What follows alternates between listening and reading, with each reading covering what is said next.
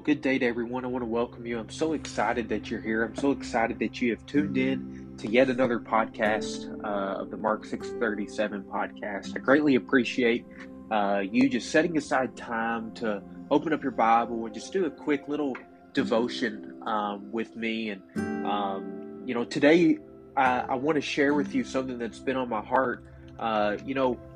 I want to talk very briefly, and again, this is just, a little devotion. I just want to talk very briefly kind of about this war that happens on the inside.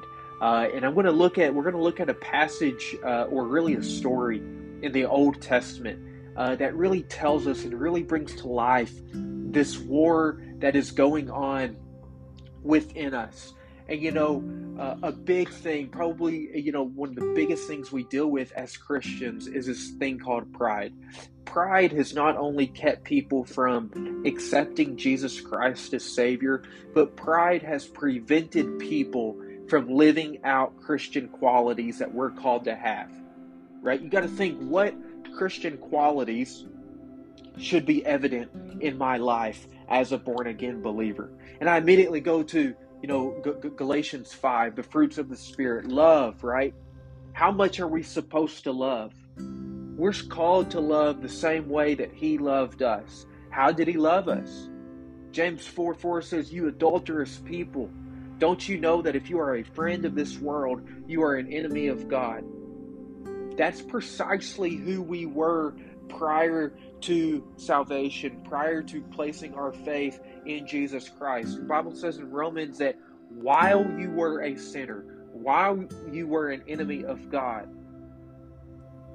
while you were hostile towards God, He loved you so much He gave His life for you. He said, "I'll die for you. I'll pay the penalty that you deserve so you don't have to." Right? That's a Christian quality, love, that we're called to have. Peace, patience, kindness, goodness, faithfulness, gentleness, self-control.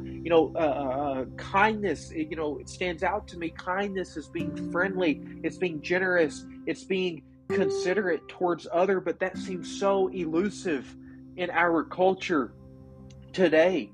When you are filled with the Holy Spirit, the kindness of God, the love of God, the patience of God, the gentleness of God is impressed upon your life, and now you are called to express that. And if you don't express that, what are you doing? See, when we think about relationships, are we fostering this Christ-like mentality, or are we allowing our pride and our selfish ambitions and our personal opinions and our personal preferences to get in the way? And that's exactly what we see in a story about Moses in the book of Numbers. If you have your Bibles, I'd ask you to open up your Bibles to the book of Numbers. It's the fourth book of the Bible: Genesis, Exodus, Leviticus, Numbers. So if you just go to the front of your Bible and flip over a few books, you'll eventually get to it. And if in Numbers chapter 12, I want to read what happens. Okay, this is a really interesting story in Numbers chapter 12, and I'll start reading in verse 1, and we'll go through about verse 3 to get it started here. It says, "Miriam and Aaron spoke against Moses because of the Cushite woman whom he had married, for he had married a Cushite woman. And they said, 'Has the Lord indeed spoken only through Moses? Has He not spoken through us also?' And the Lord heard it. Now the man Moses was very meek, more than all the people who were on the face of the earth." Okay, it says Miriam and Aaron spoke against Moses. Okay, I would encourage you, for the sake of time I'm not going to, I would encourage you to go back and read chapter 11 of the book of Numbers and get a little bit more context and story of what's happening here. But here's what you have going on. Miriam and Aaron are speaking against Moses. It's very clear in verse 1. Right? They are criticizing Moses for marrying this woman. And I want you to think, what fuels our criticism? A spirit of criticism come from? If you are critical of someone, ask yourself, why am I critical of that person? Why am I critical of that person? See, a spirit of criticism comes from the enemy. Negative attitude in the heart is seeking to tear down and to destroy. It's driven from jealousy and envy and anger and hatred. It's driven from fear. The Bible says God has not given you a spirit of fear, but of power and of love and of self-control. So if the spirit of fear is not from God, then who's it from? It comes from the enemy. God's given you a spirit of power. God's given you a spirit of love. God's given you a spirit of self-discipline. A critical spirit isn't looking to love. A critical spirit isn't looking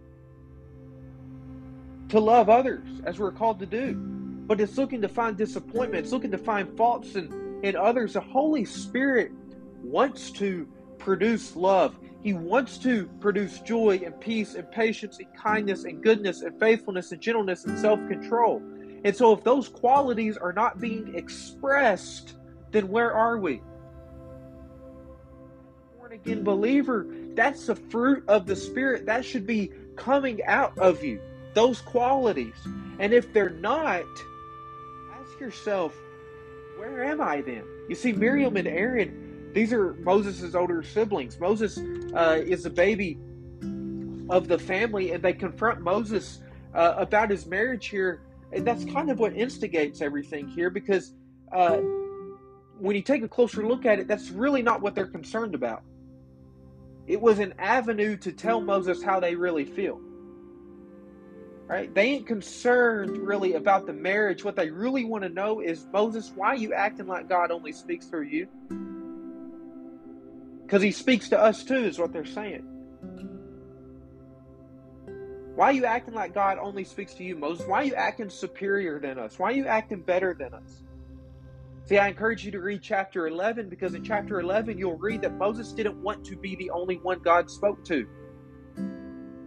Right? So whenever you start comparing yourself to others, you start comparing your position to their position, you start comparing your finances to their finances, you compare your life and your family to them, that's going to lead to problems.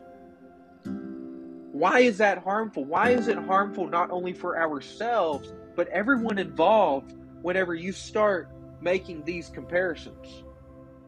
Because when you compare, right, there's a spirit of fear. There's a spirit of envy. There's a spirit of jealousy that's going on within your life at that point. It's this war that's happening within you. When you compare yourself, that's going to fuel that critical spirit. That's putting gasoline on the fire. And in our Christian walk, it's going to harm our relationship with God, and that's going to get in the way of ministry. You got to think, how does criticism of others, as a born-again believer, you have to ask this question.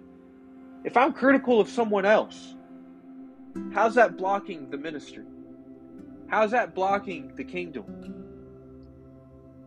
See, we lead and we serve in different capacities, and you do things that I can't do.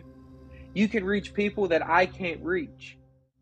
You know, the book of James, it talks about these passions that wage war within us, and these accusations that are being made, these accusations that you make of someone, that I make of someone, that is being driven from this old self, if you will, these worldly passions and desires that we are operating out of selfish ambition. And it says, and God heard this. The Lord heard it. He heard these accusations. He hears every time you're critical of someone. He hears every time. We know, the book of Proverbs and the book of Psalms, it's filled with verses such as, God is looking and observing all that we do, and He knows us, and He understands our thoughts, and He knows our ways, and He knows your heart.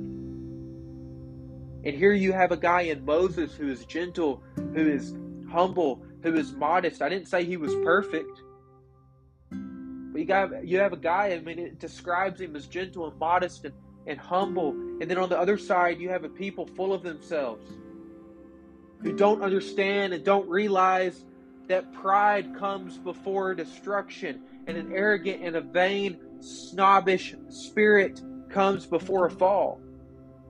And if we are saints, we're called to imitate Christ, who humbled himself by becoming obedient to death, even death on a cross. What a contrast between our calling and how we're supposed to act and how we actually act.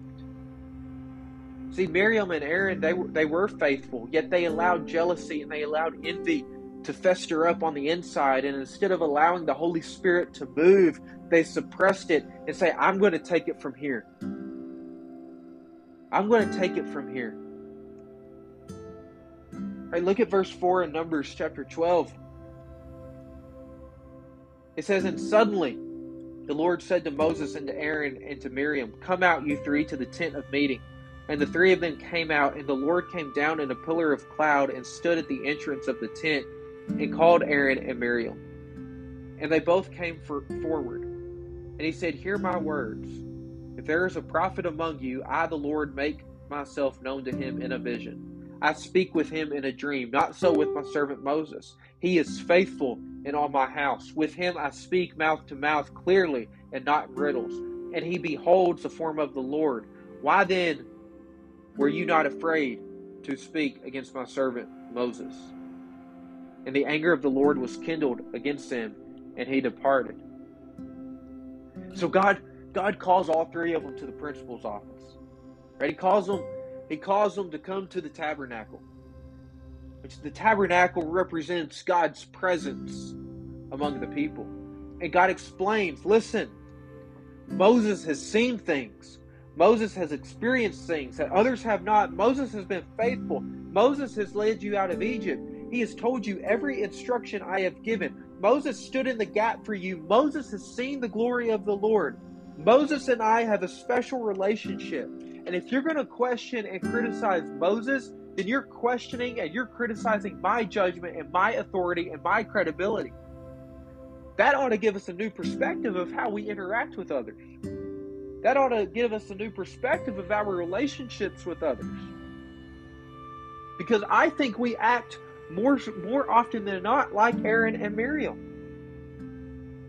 Someone is in step with God. Someone is serving God faithfully. Someone is walking in his will. But because we don't like that person, because we're filled with jealousy and envy, and because they ain't doing it the way the way we want it to be done, that spirit from the flesh comes out in us. And then what's that say about our attitude towards God? See, we think we know, but we don't. And we're embarrassing ourselves and we're showing our true colors. And then we cause that person who is being faithful to doubt. God, I'm faithful. God, I'm loving you. God, I'm serving you. God, I believe I'm walking in your will. But I'm getting attacked from all areas. Perfect play. It's a perfect play by the enemy, destroying us from the inside out. So how do we overcome this? Look at the last 5 verses. It begins in verse 10. When the cloud removed from over the tent, behold, Miriam was leprous, like snow. And Aaron turned toward Miriam, and behold, she was leprous.